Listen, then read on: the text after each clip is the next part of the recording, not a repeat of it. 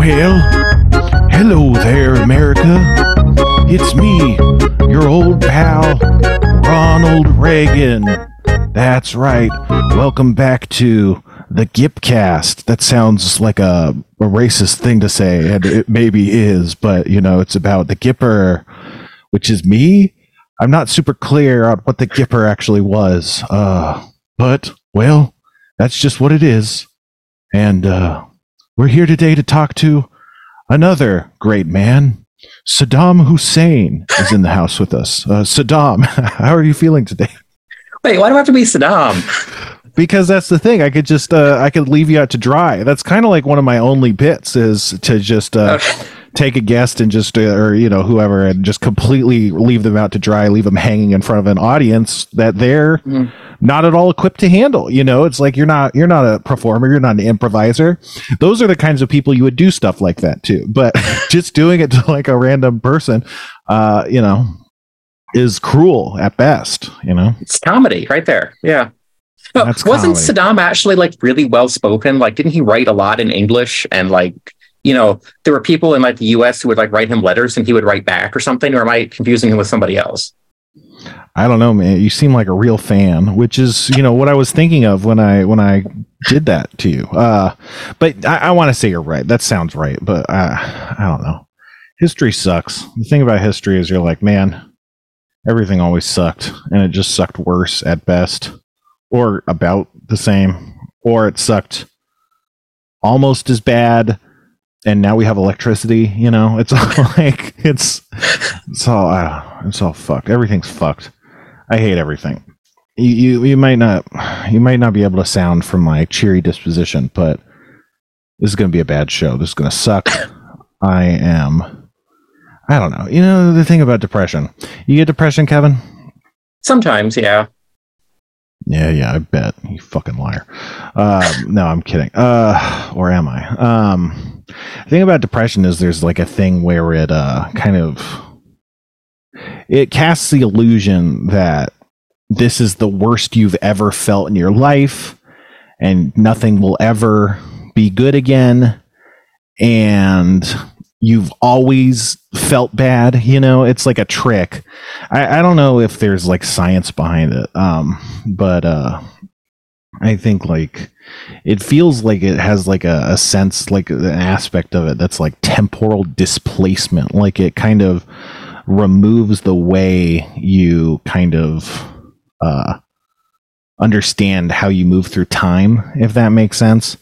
Like I know for a fact that I don't know, a month and a half ago, I was not feeling like this. And yet it feels like I've been feeling this way for years.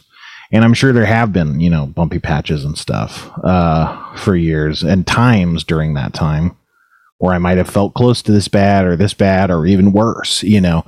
But it's like, no, you were always feeling like this the past 5, 10, 20 years. And it's never been this bad, or it's always been exactly this bad. Not like, you know, a spike graph, like a line graph that goes up and down, you know? So it sucks. I feel really bad. And even though I can intellectually, or maybe even not intellectually, maybe I'm just lying to myself to feel better.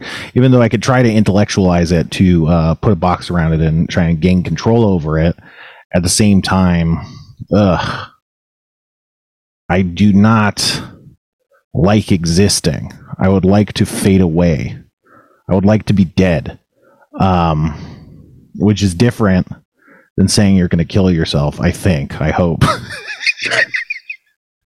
But you know, I don't know. I just resent, like, I wish I could say that I want to kill myself. I don't want to kill myself, but I wish I had that freedom, because especially in like a public facing thing, you know, it's like when you're depressed, you do all these weird cries for help, or you withdraw or whatever, you know, you go through all these weird like coping mechanisms. And I don't know. I think like one of the reasons people kill themselves is because they just can't handle it. You know, it's like, I just need a release. And another way people kill themselves is like more of a tantrum, if that makes sense, you know? I feel like I'm more at a tantrum kind of stage which is not a good reason. That's just being a baby, you know. Like, it's not. But anyway, like I was saying, it's like I resent that you can't. I feel like you can't say that, or I guess you can't say it publicly. But I don't know. I think if you say that to a therapist, the therapist can like legally try and get you 5150 or something, you know, like put into involuntary mental hold. So like you can't say that to a therapist, and you can't say that to other people because they'll freak out and start calling like family members or something, you know. And there's this performative helpfulness that shows up. I don't know. You ever have a family member that like kind of sucks or whatever, and they're like, they're like, oh, you know, if there's anything you need, like, you could always come to me with all this stuff or whatever, you know.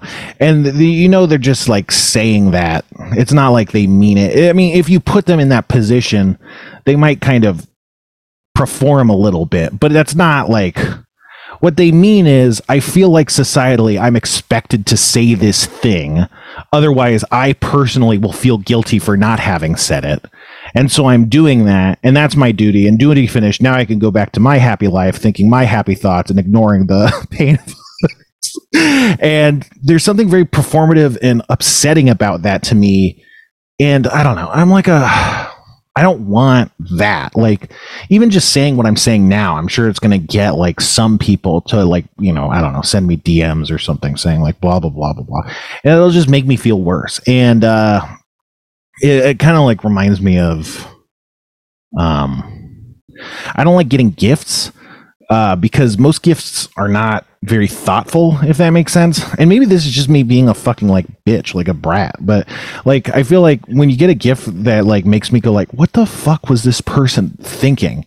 You know, it's like, there's this performative thing where you have to be like, oh, how thoughtful. And it's like, but I wouldn't have put myself in this position. Like, you are putting me in this position. Now I have to like, and I don't know. I feel like there's some shared DNA between like the things people say when you're like, oh, I'm really depressed right now, and like people giving you like a really bad gift. It's like, I feel like this is something that should be done, but I'm not going to actually put my whole, you know, pussy into it.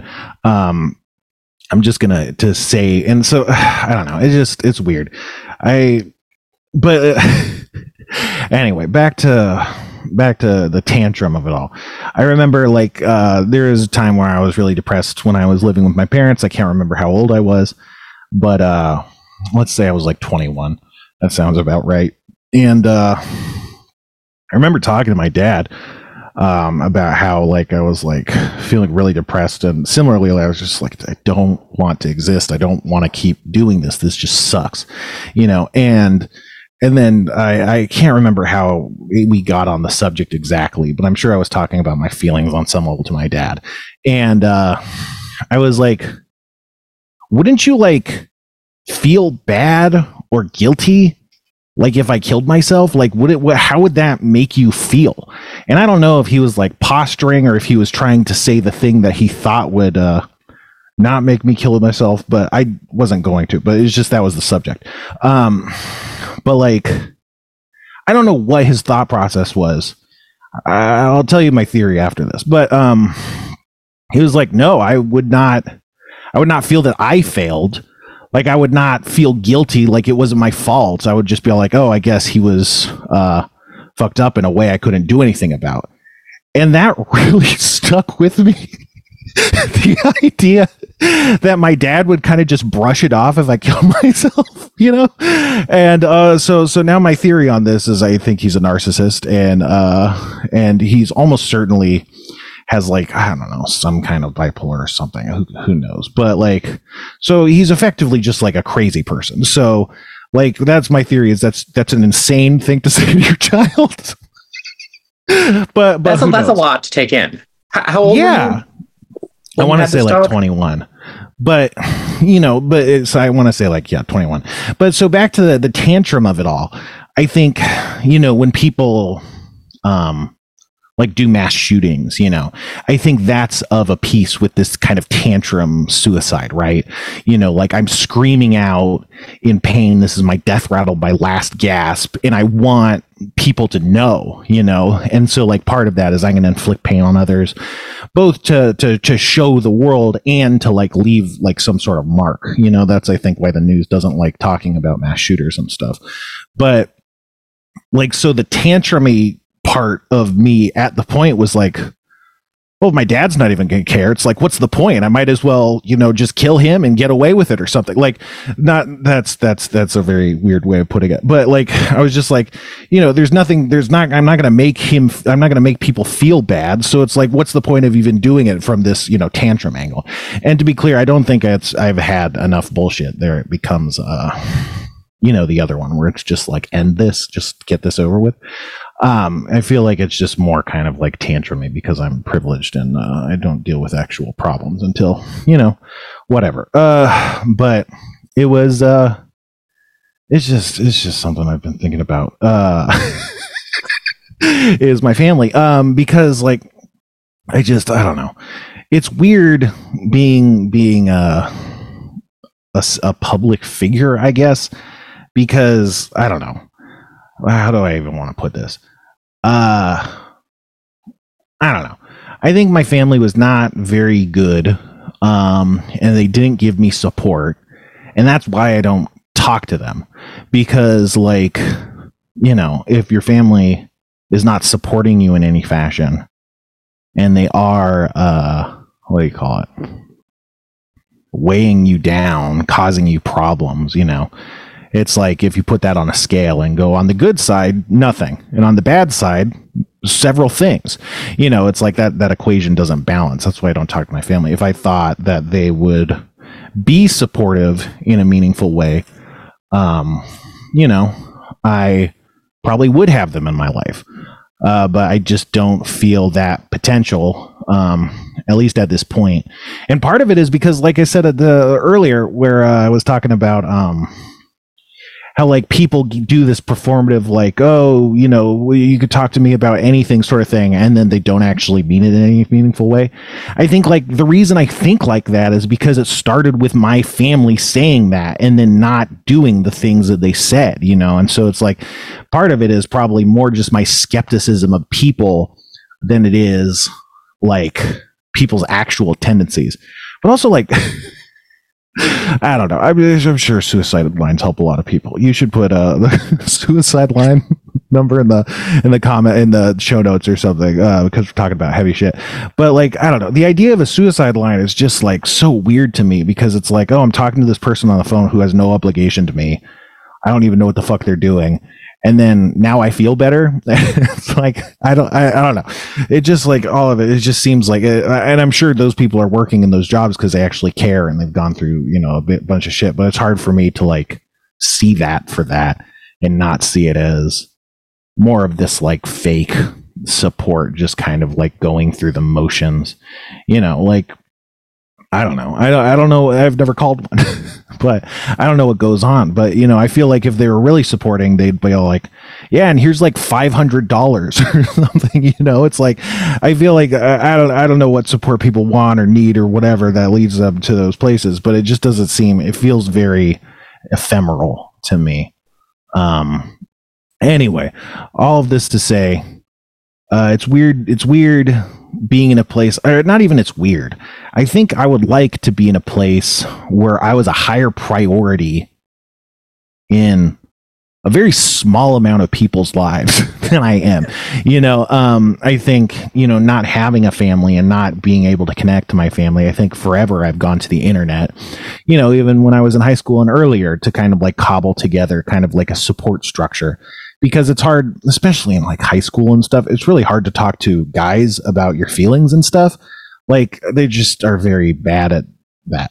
Like, they're not good at handling that. So, but being able to just like cry or bitch online, you know, to random people about everything, it's like they don't know who you're talking about and they don't know, you know, it's like that's kind of like a coping mechanism I developed. But like, there's not, it's not like those people are prioritizing.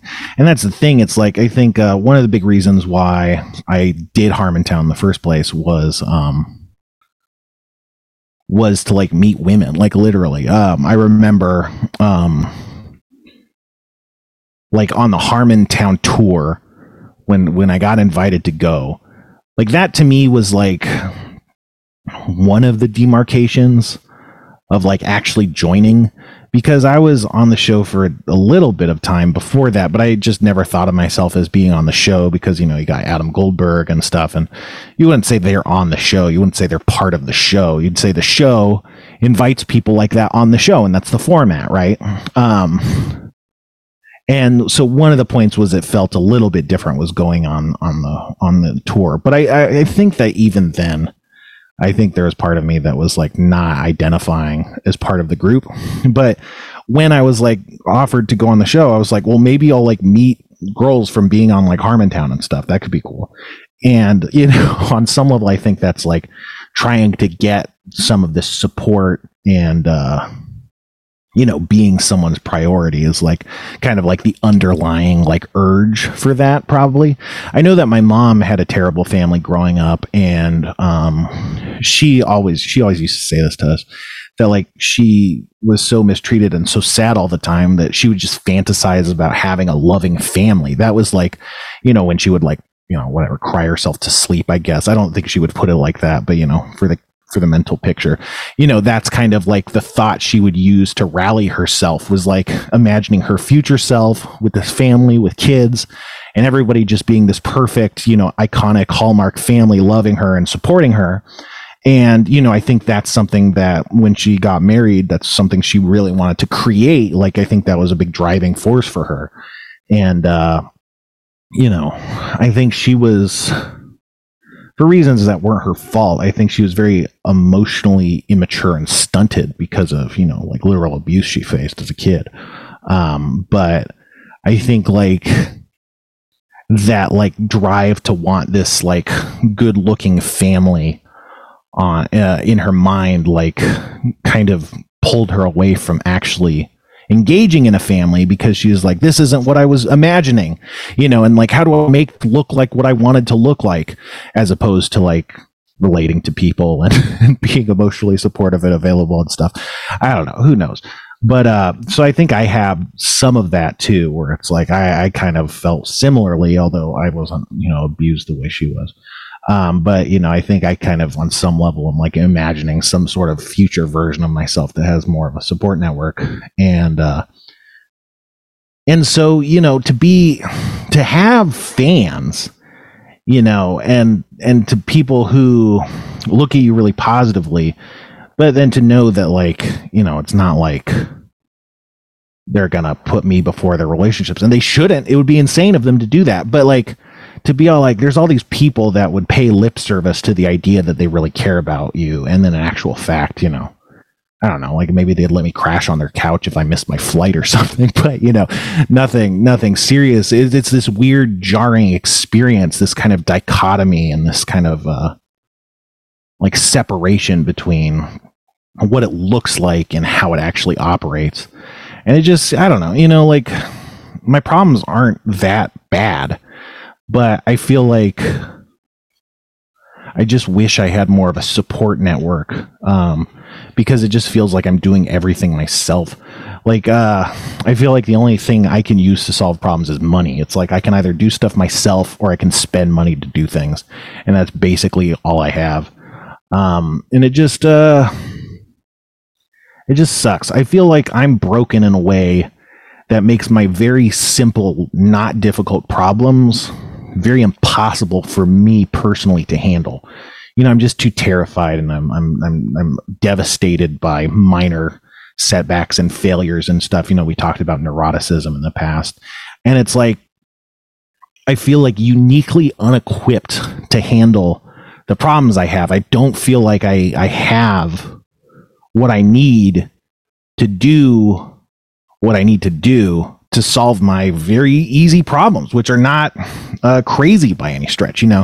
I'm worried about money these days. The strike is really fucking me up. Like I can't remember how much I talked about this, but we've been in development on this project, which a development deal is they give you money to like write a pilot and kind of set up like what you're going to do for the show. It used to be they just pay you for a pilot and then you make the pilot. You know, that's where pilots come from. You hear about pilot season, or you hear, you know, so they don't even talk like this anymore. But in the past, there would be, you know, pilots, and then they just show the pilot. And if people didn't watch the pilot, it'd be like, I guess we're not going to make any more of the show. But they'd pay you to make the pilot, and they'd pay you for the pilot. Now with the development deals, what they do is they pay you a vastly reduced rate, and they spend even less money because they're not actually producing anything to get a script and maybe a sizzle reel. And for the sizzle reel, basically you're just on your own. They'll give you like, I don't know, maybe $20,000 at most. Like, and that's budget. Like they kind of expect you to make a sizzle reel for essentially free, including production costs.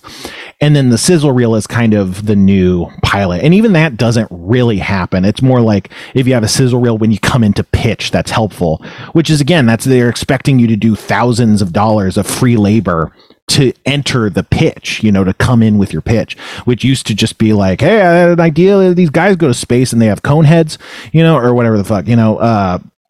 So like I've been in a development deal, and it's been a 3-year process, which by like when you hear people talking about excruciatingly long development cycles, they will talk about 8 months. They will talk about a year.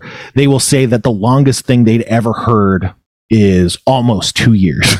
And we've been like pretty well over 3 years at this point on the same thing with only one disbursement of money and stuff, which whatever, the money is not the problem. But the problem is being on the hook and being mentally on the hook and emotionally on the hook for a show that you just have no idea what's going on. You talk to a couple people at the network and you have no clue who those people are and what they mean to the network, where they stand in the network, whether or not they have their boss's ear, whether or not they have like specific decisions for like spending this or that money, whether they have green light power. You know, you just kind of assume that they're a representative of the company. But what does that mean? Like, for all I know, they could just be random PAs that are sneaking into a meeting to take Zoom calls or something. You know, that's not what's happening, but there's just no clue like what it actually means to be talking to this person. So they're saying like, oh, this or that. What about these notes? And you're like, well, has anyone higher up than you seen this script? Do they know this is a project that you're excited about? Have they ever looked at it? Do they care about it? Is this something they want to make? It's just, there's no clarity. And so we had just been in a holding pattern for a while, and then the strike hit, and then it's like, I mean, Jesus fucking Christ.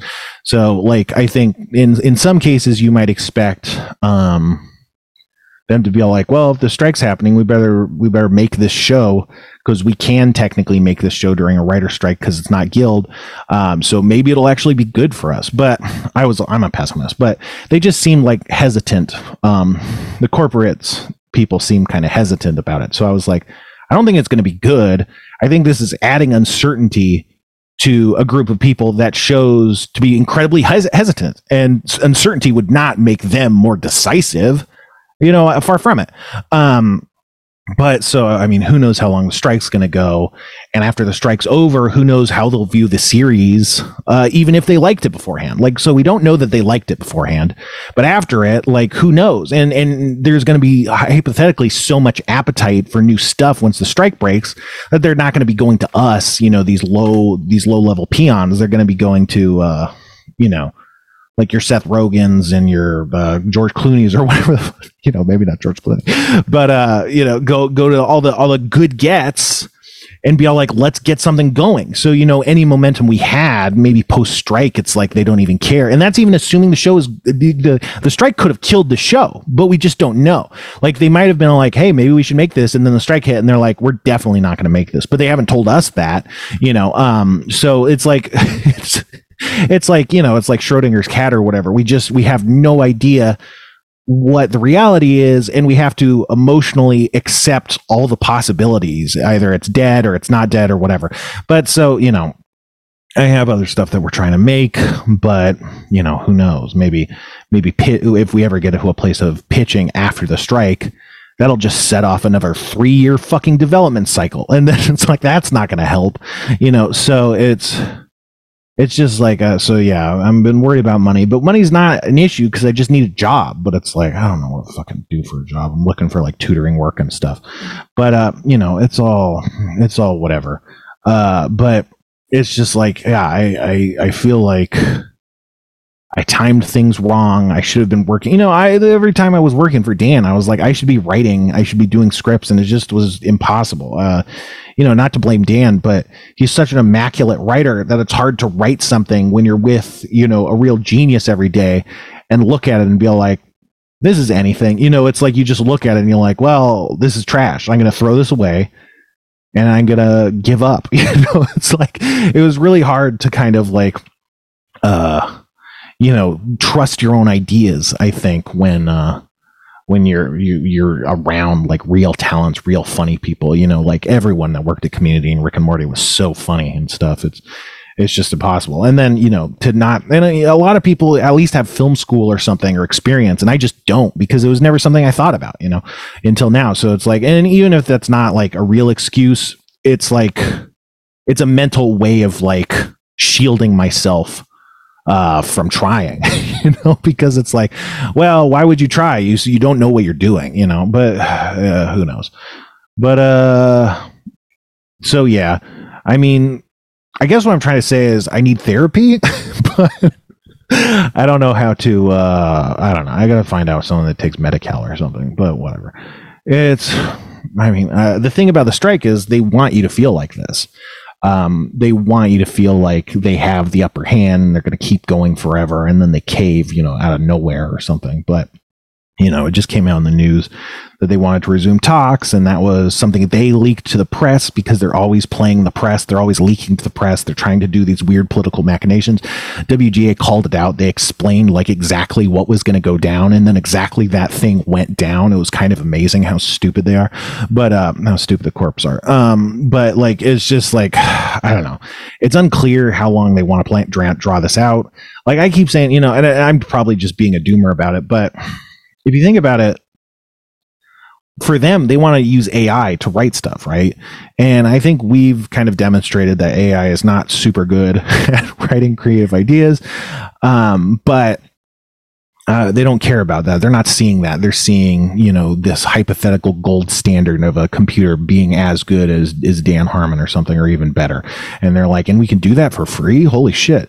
And so if that's what you're targeting, then like, if you were smart and capable of withstanding it, then that I think like if I were the corpse, if I were in their position, I would be willing to like put up with a strike for multiple years, like, because it would be a revolution in the industry. You would no longer have to pay people, like it would just be such a scape shift that it would be worth really tanking the stocks for a long time if they thought they could get away with it. Part of our leverage is we're trying, like the hypothetical thing is that the earnings calls happen every quarter or whatever.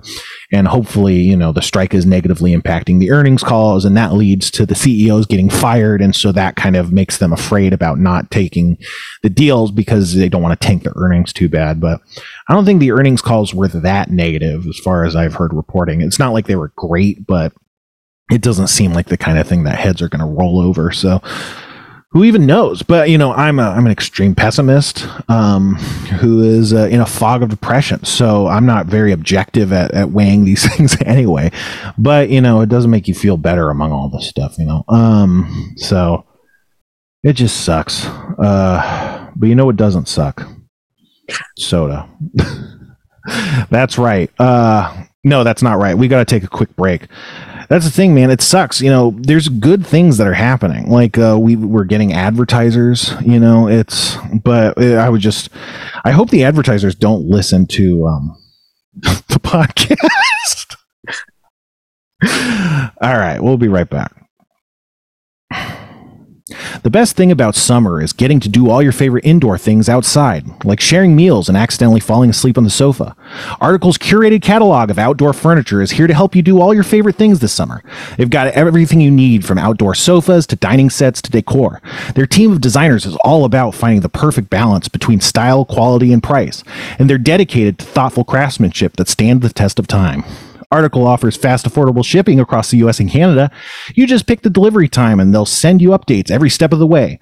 I have a beautiful Article outdoor dining set. It's got this heavy wood 3-piece picnic table kind of thing, and it is robust. It is quality. Article is offering our listeners $50 off their first purchase of $100 or more.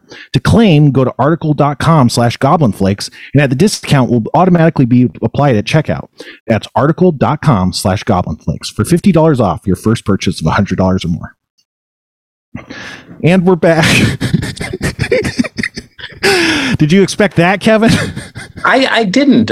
Your commercials are becoming this elevated level of performance art where I'm even shocked at what I'm hearing. Yeah, I mean, that's because I'm going behind your back. I'm trying to secure revenue streams. You know, I'm getting deals. I'm making deals. Yeah, so I shouldn't be laughing so hard at my own shit. But hey, you know, whatever. We got to talk about TikTok.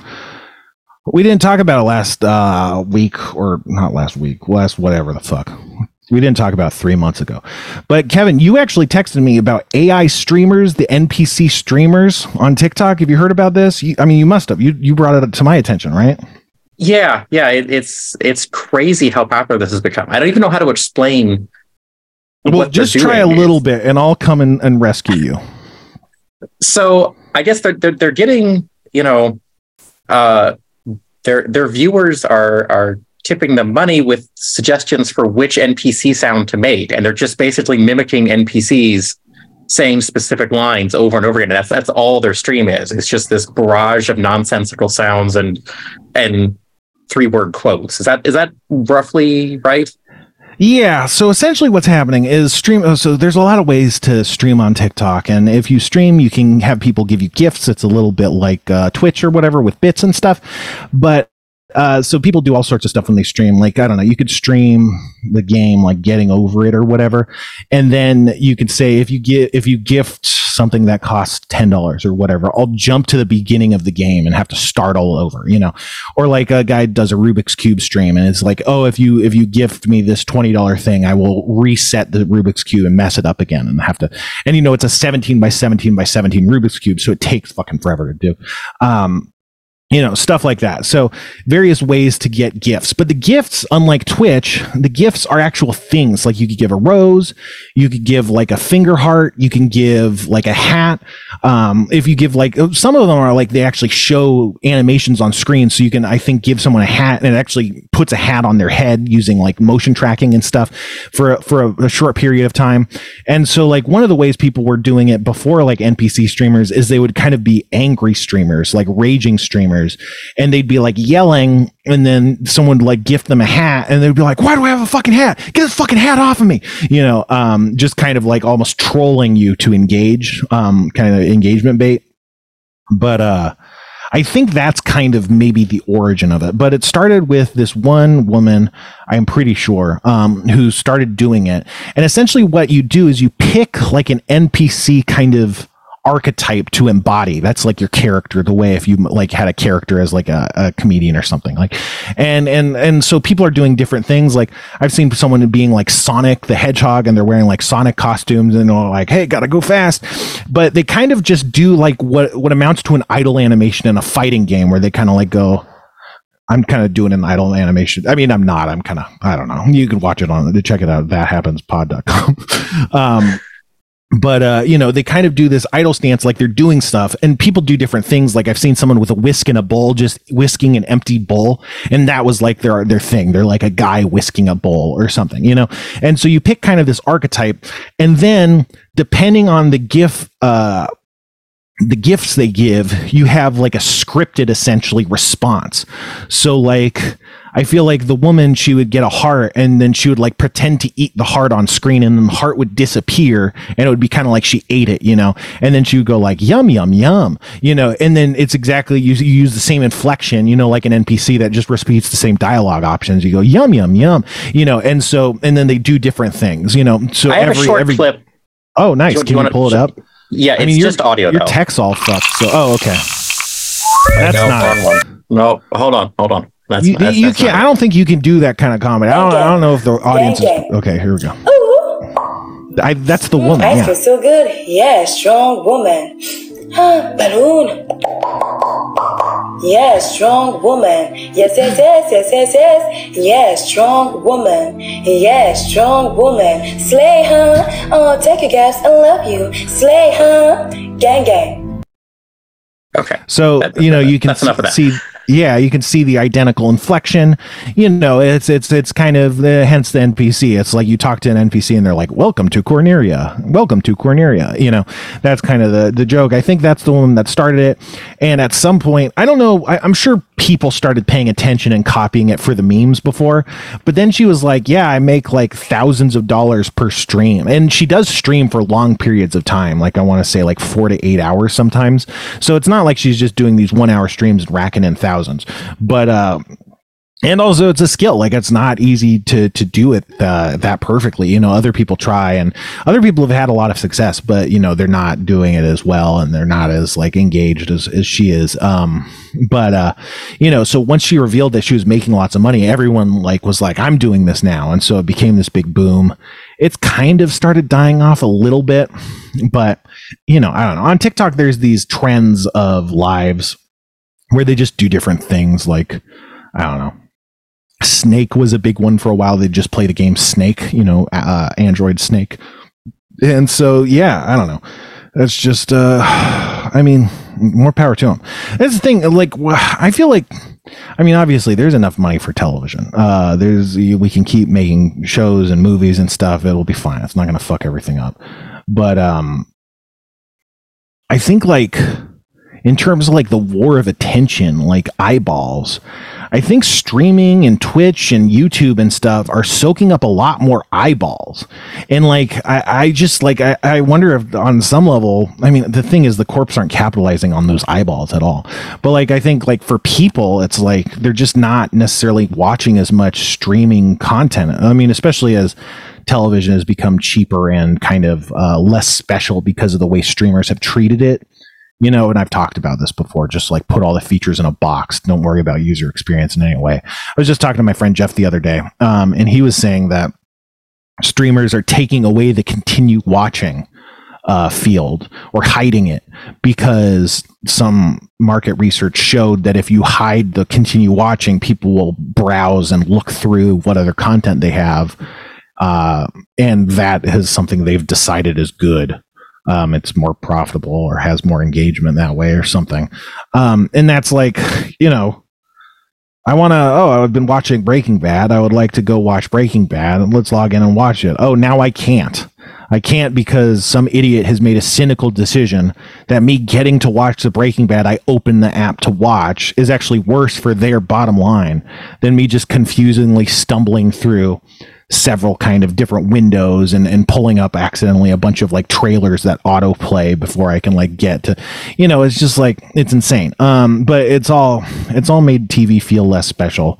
And, you know, I don't know. It's just interesting to think like that is, and also TV costs money, you know, like TikTok is free, like as long as you have a phone, and everyone has a phone.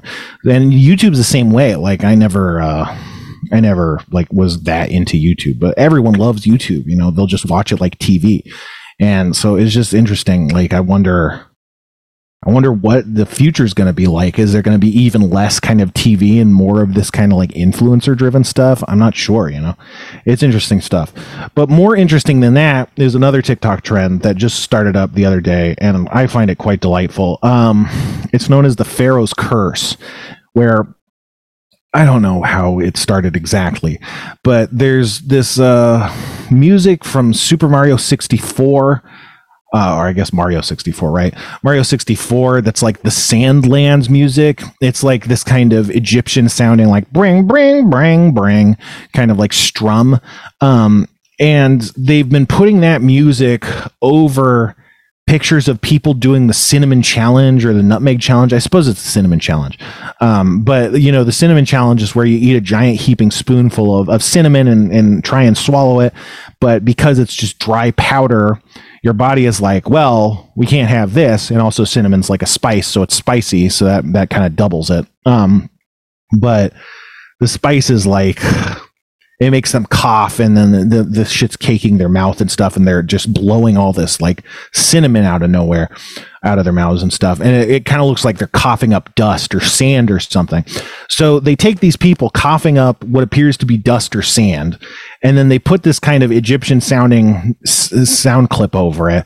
And then they put the caption, "The Pharaoh's Curse." Like, I don't know. Like, I'm not super clear on any Pharaoh's Curse lore that's like it makes you cough up sand or anything, but I get it. It's like a nice kind of, that's the thing, man. People on the internet are so good at like memes. They like say like, this is just like a dog or something, and it's like, it's hard. It's like, where do you come up with this stuff? But at the same time, it's like, it's so perfect. That's why people who are good at Twitter are good at Twitter, because they're good at doing stuff like that. And the Pharaoh's Curse is like that. Clip. Do you want me to play the clip real quick? Do you have the video or just the video? Yeah. Okay. Yeah. Video, so sure. thathappenspod.com.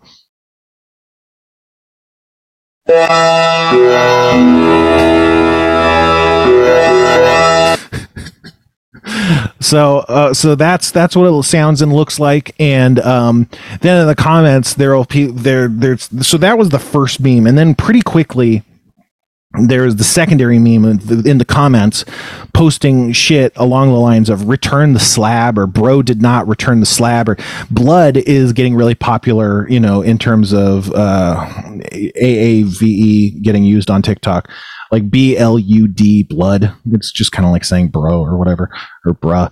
I assume, I don't know how any of that shit works, but so they say like blood did not return the slab or whatever, and then other people will be like suffer the wrath of Ra or just whatever. And then also people have found like wingdings that look like hieroglyphics, so they're just posting a bunch of hieroglyphics in the comments, and it's just really good. And then there's this thing that happens sometimes with TikTok, and TikTok's algorithms changed lately. It makes it a lot more aggressive. One thing about TikTok's algorithm is you'll watch like a lawn video, like a guy mowing his lawn. And if you watch the whole video, and especially if you comment on the video, it does this, it like goes, oh, this person likes lawn mowing videos, let's serve them more. And that's always been part of TikTok. But in the latest algorithm change, it's been a lot more aggressive. Like if you watch something and it flags you as liking it, like in the next 5 videos, like 2 of them will be that thing. So like you watch one video and then immediately it starts changing the algorithmic kind of playlist that's serving you. And so what happens sometimes is these trends hit so hard that they just take over your feed, and it's just like every other video or every third video is like the same thing. And I think that short sounds trend better, faster like that. So you'll just be like, I'll just be scrolling and there'll just be like 10 videos out of 13 videos will just all be the Pharaoh's Curse. And I don't know, something about that sound bite, just those string instruments or whatever, it's just this really kind of addicting. It's like bam, bam, bam. And I don't know, you just want to watch everyone. It's just people coughing up sand. And then, as the meme kind of evolved, like people are trying to find other things where like dust devils are kicking up, little sandstorm kind of things or whatever.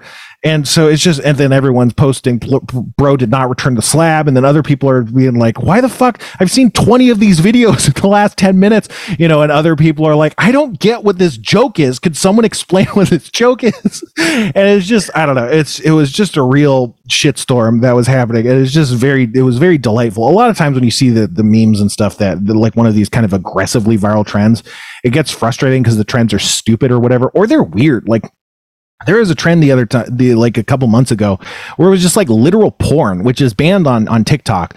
But you can post a video and then it doesn't get taken down immediately. So people were just posting like explicit sex acts, and and it was that aggressive, like the Pharaoh's Curse. So like you just see like 7 out of 10 videos would be porn and stuff, and it'd just be like, what the fuck? And you just try and scroll past it or whatever, and it would just like they would just be feeding you more. And it's like, so that's another thing that happens on TikTok. And it was just really funny that like the meme itself was of a curse, so it felt like you were cursed by be constantly fed these videos.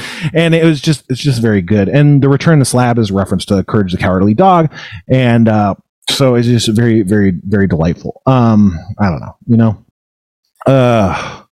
you know what else is delightful is fucking soda. I want to read emails, but I want to try this. Okay, so Little Caesars for some reason did a collab with oh great, water on my computer. Did a collab with Pepsi to make pineapple Pepsi, which is in the vein of the mango Pepsi. Kevin, have you tried this? Because you actually haven't yet. I was saving it. And I'm not home right now, so I can't try it. But I'll enjoy it with you over Zoom. Now that's the stability. That's why Kevin's the rock. That's why everyone loves Kevin, because he's unshakable. He's gonna enjoy this with me. I have had this. I got 2 cans and I had one before. I don't think it's around anymore. It's certainly the last. I went to Little Caesars like a couple days ago and they did not have it. So I think this might be done, or it's just maybe out at the one I went to. I don't know. Anyway, let's try it. Okay, Spencer's tasting it. He looks like he's enjoying it, a little shocked, but enjoying it. Yeah. Now that you're demons are coming out making of weird faces. Yeah. Yeah. No. Okay. So it's like Pepsi Mango. The thing with Pepsi Mango was it was so mango-y. It was not like Pepsi. There's like a Pepsi undercurrent, but it was like this mango-y soda. And the mangoes actually had. Yeah, just similarly, clarified pineapple juice is the 3rd ingredient after carbonated water and high fructose corn syrup. So there's real pineapple juice in this, and it tastes it. I would say that pineapple is a worse combination with cola flavor than mango and cola flavor, and it does have an undercurrent of cola, but it mostly just tastes like a pineapple soda, which it's not bad, but I want to say that like... there's the pineapple Baja Flash that came out last summer of Baja. And then there was also, like, when I had that, I also tried a pineapple Fanta to kind of compare to like other pineapple sodas. And I think both of those are better than this. But it's good. It's like a weird pineapple soda. It's like, it works surprisingly well, but not as well as the Pepsi Mango. Like, I think people would still have that kind of Pepsi Mango style reaction where they're like, wow, I thought this would be kind of like jokingly bad, and actually it's compelling. I think it has that same kind of thing. Spencer's trying another little bit of it. Yeah, sorry, Kevin's on a delay. It's not good for tasting with me. But whatever. We gotta get these other. This was the only one I wanted to try because Kevin doesn't have the sodas right now. But we still got to try that New Zealand one and then do all those crazy things I said that one week. What was the fucking... Whatever. Who cares? Man, everything sucks. And you know what sucks the worst is you, the listener. But you're talking about me. Piece of shit. Yeah. Well, I guess you in a way. You are a listener, as a matter of speaking. No, I meant the listener. I think I kind of resent my fan base because, again, it's like the fans think I can do anything. They think I can just like walk into Netflix and be all like, "Hey guys, what about we played D&D on the television?" And it's like it's not. I'm a fucking nobody. I can't do anything. I don't know anybody. I don't have. I don't have whatever, right? It's just, and so like, I think I kind of resent my fans for like, furthering this idea that like, I even have fans or that like, I can do things in the public sphere like other people can, And then whenever I try and I feel like I fail because I overestimate anything negative, so what might not even be considered a failure, I consider a failure. And then I'm like, well, I only did this because I thought that you guys had my back and you don't and whatever. And so I feel like on some level, I would like to alienate all my fans until I have no more fans. And then I'll be like, yeah, finally, I failed. Now I can fucking give up. Now I can just get a normal job at Home Depot or whatever. But like the presence of having fans, which, are dwindling. But this is kind of making me feel like I can do this thing that I can't. But realistically, I can do it. It's just that I don't try hard enough, and it's hard to try hard enough when you just hate yourself, and every time you do anything, you feel bad. Man, I was playing fucking Dave the Diver the other day, and Dave the Diver is a real great game, but I was like, it's a game where you should play it, Kevin, but you're too busy, I guess, but it's a great game. You go diving, and you shoot fish with a harpoon gun. And then like you go down and dive, and if you don't surface with enough air left, you drown. And then you take the fish that you've cooked and you do like this or not cooked, caught, and you do this like sushi mini game where you're working at a sushi chef and like taking people's orders and giving them their food and pouring them drinks and stuff.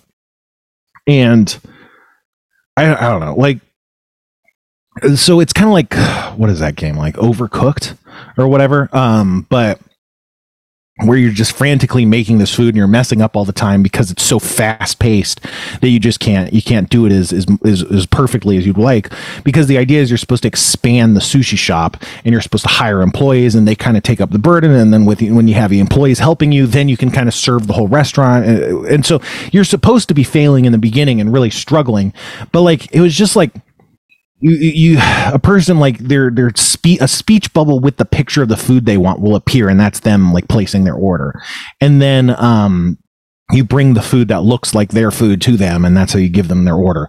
But like you can only move so fast, and you have like a dashing bar to like speed up, but you can't run out of stamina, otherwise you'll kind of be exhausted for a short period of time. And so like the game is, again, it's designed to make you fail. I don't even think there's like a downside to like messing someone up. Like if eventually their speech bubble turns red if you don't serve them, and they'll eventually leave the restaurant, but I don't think it like really docks you points. Like I don't think you get like a penalty for them leaving.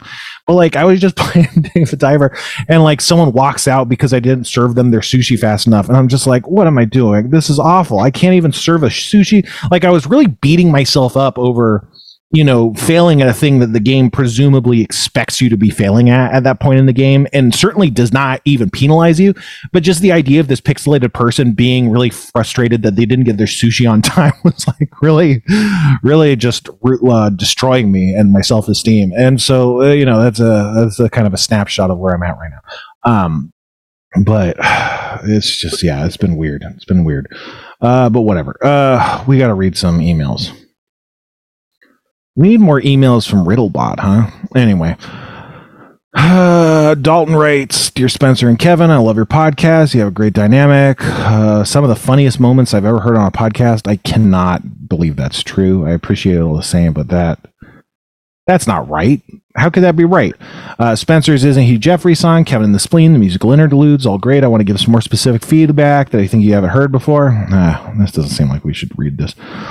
Well, here we go. Spencer has amazing taste in podcasts. Keep the recommendations going. I love Rude Tales of Magic, and this is important, and only gave him a chance because of you. Great stuff.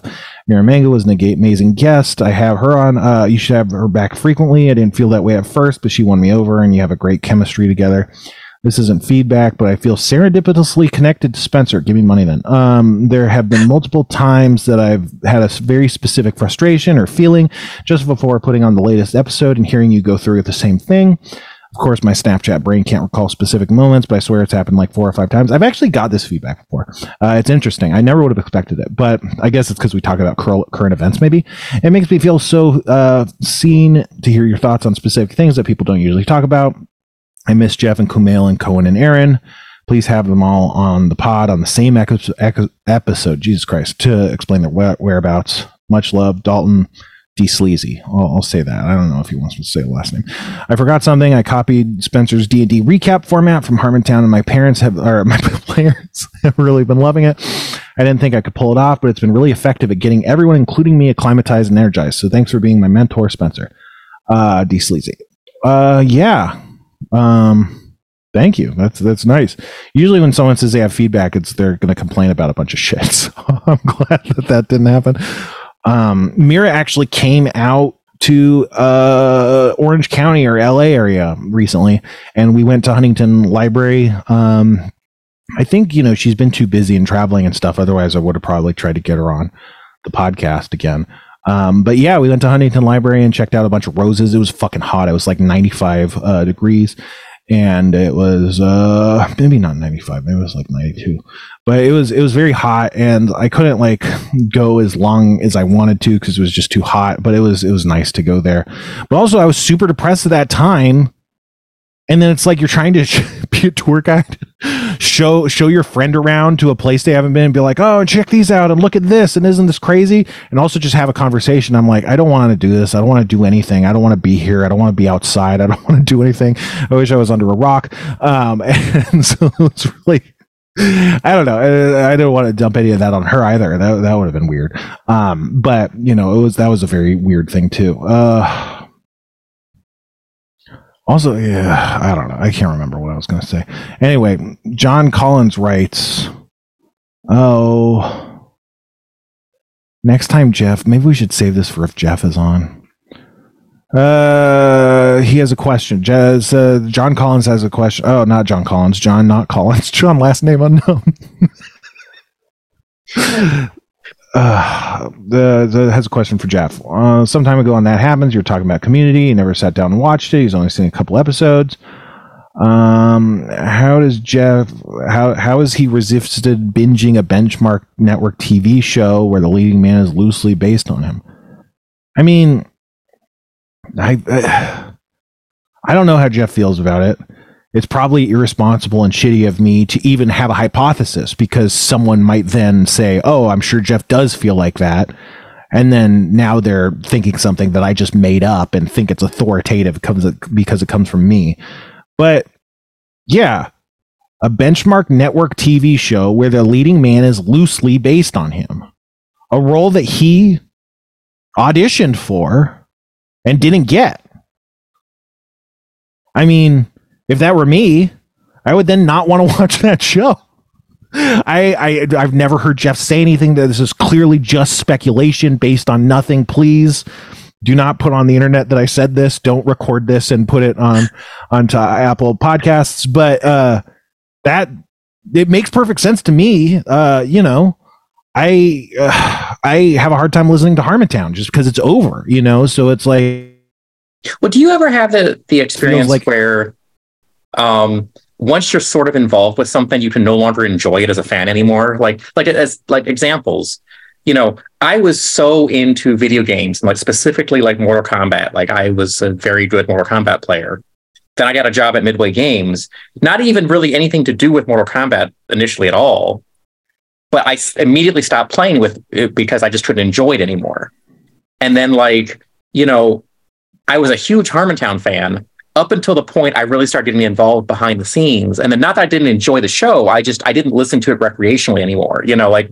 If I didn't catch the episode the day it came out, it was no big deal to me, even if I didn't hear it when it was live. Do you see yourself going through things like that? Yeah, that definitely happens to me. When I was on Harmontown, I listened like obsessively to it whenever it came out. I don't know. I think part of it was it helped me remember what happened in D&D, and I would be super high, so it'd be helpful to have those reminders. But also part of it was like I wanted to hear how funny I was being and how if I got reactions and stuff. And then I would go and check the Reddit and see if like people were like, wow, that joke Spencer told was very funny. And never happened once.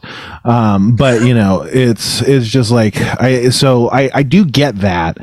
I think when you are, I don't know. I don't know exactly how it works in your circumstance, but I think it just changes your relationship to the thing and it changes the associations and the way you kind of look at it, even if it's not bad. Like now that I like have been, trying to, not even trying to write, but just being Dan's assistant and listening to writers' rooms discussions and stuff, it's completely changed the way I watch everything.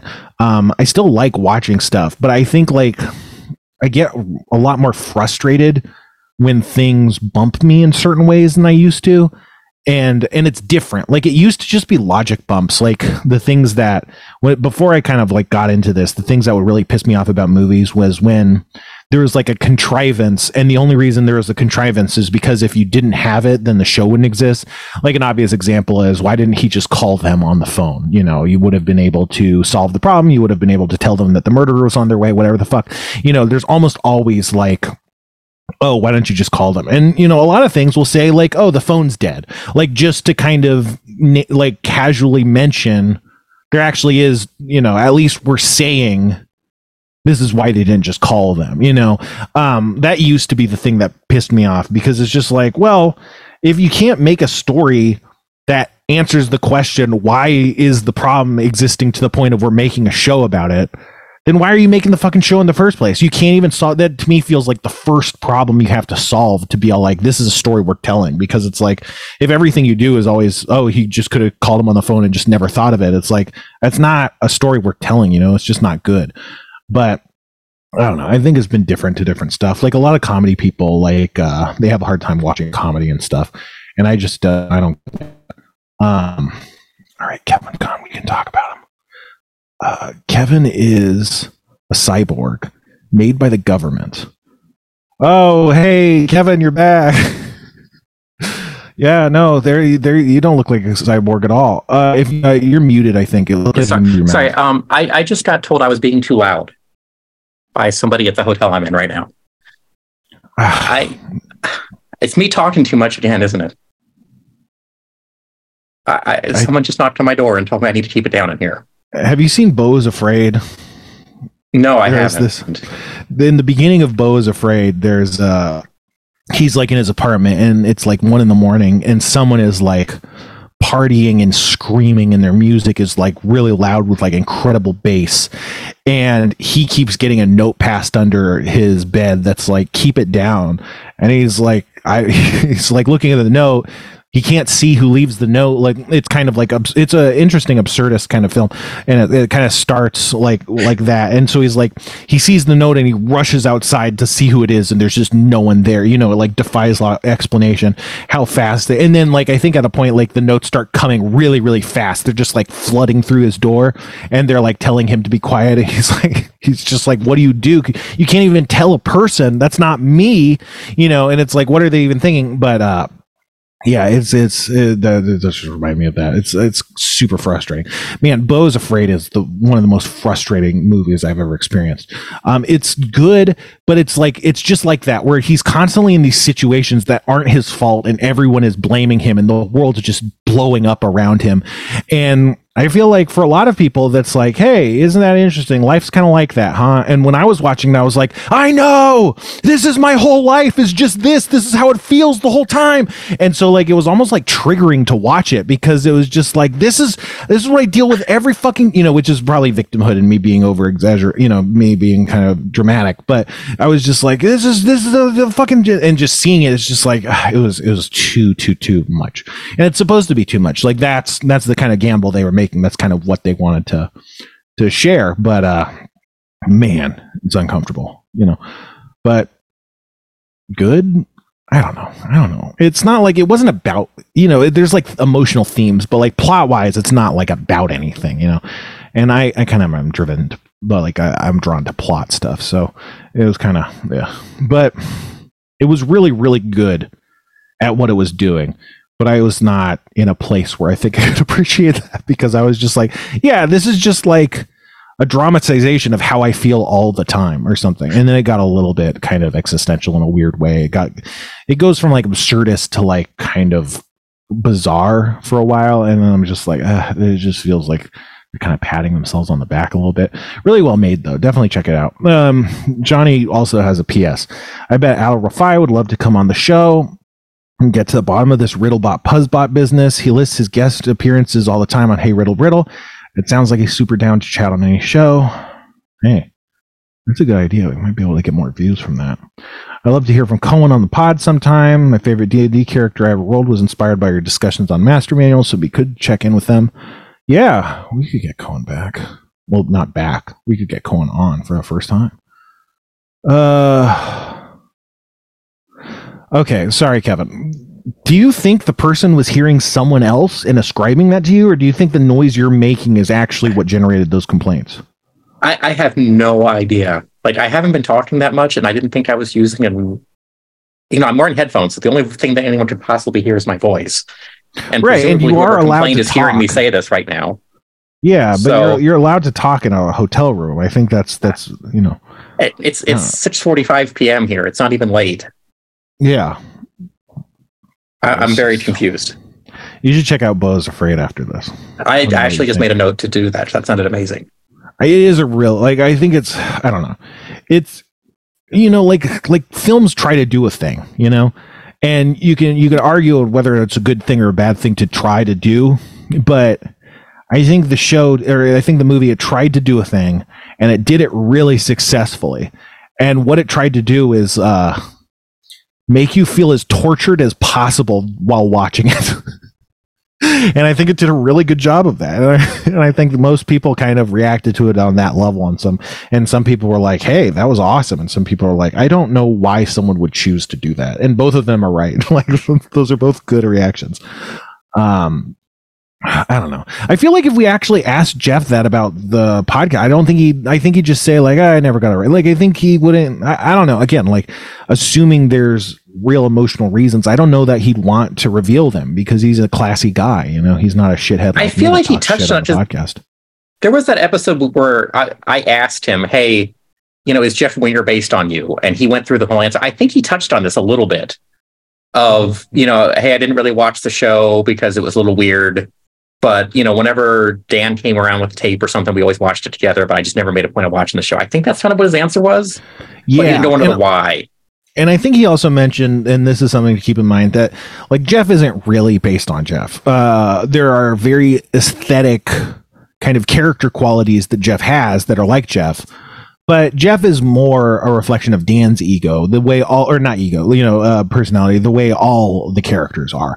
Like Abed is his kind of like hyper media kind of focused one, and Britta's more of his kind of like, some of his political ideas. And so they're all kind of aspects of him. But I think Jeff more specifically is like, if there's anyone that's like more Dan than anything else, I think it's that. It's like it's more Dan than Shirley, for instance. Let's see. Let's just do one more question. Mike from Texas writes, hey, Spencer, one of the episodes you mentioned topics of cologne. I was never brought up again, but I was wondering if it could relate to my recent situation. I'm reading a book called No More Mr. Nice Guy. All my life, I felt I did my best to get out of people's way out of respect and always extremely conscious of other people's thoughts and feelings, which ended up making me miserable. I've been, that was actually something I kind of was thinking about talking about in this whole, crying session. Excuse me, but I know what this guy's talking about. The book is rewiring me to do things I like to do and find my wants. One of the ways is to smell the way I want. I did a little mission to find the smell that is like the farthest from those smelly fuckboy smells. Sauvage, like Savage, is a kind of perfume or cologne that they're talking about. I found one called Citizen Jack called Absolute. Highly recommend, but maybe that's not what their cologne or perfume statement is going to be about. Yeah, I mean, the problem with that is I don't want to use scents anymore because I forgot that scents can be bad for cats. So I'm just kind of off of that. But I want to get back into it. I need to live some sort of double life where I have a secret perfume lab that I can operate in and then, wash in like a chem shower before going back to my house or something. But, that's the show. You got any last words, Kevin? Check out shrubhomevideo.com every Sunday and watch us live. Tonight, Rob has a new primitive CGI theater where he explores some of the really early attempts at CGI in TV and movies. Coming up next, right after this, is Video Apocalypse, where we've got some crazy music videos, and then Callie Kazoo's new time slot for her show is right after that. So come at shrubhomevideo.com on Sundays and watch us live before I edit out all of Spencer's crazy stuff. Yeah, do it quick. It's being deleted as we speak. Yeah. But yeah, that's all well and good, Kevin. But what about your last words? We gotta have a new segment called Kevin's Last Words or something. Last words. I don't know. Parting thoughts. Give me an example of how you see this going. Hey man, it's Kevin's Last Words again. So for today's issue of Kevin's Last Words, remember, always keep a spare condom and check the expiration date. Or, I don't know. Or remember was something that Freud said, and then, women are inferior. Did Freud say that? Are you trying to get me to get canceled again? No, I'm just bad. My polls are just bad. I think okay, all right. I mean, but that's why it's Kevin's. If it were Spencer's last words, it would be worse. But that's why the opportunity of Kevin's last words is so good. All right. I'm trying to channel remember how Jerry Springer would do this at the end of his shows, where he would come kind of to sit down and do this, but it was always some really cheesy thing. So it would sum up part of the show, but not actually help in any way whatsoever. Mm-hmm. So I guess, I'm going to end the show the same way I do never, by telling Spencer, everything gets better. Just give it some time. Yeah, that's what everyone fucking says. That's exactly I know. Shit it doesn't help. It doesn't. Bye, folks.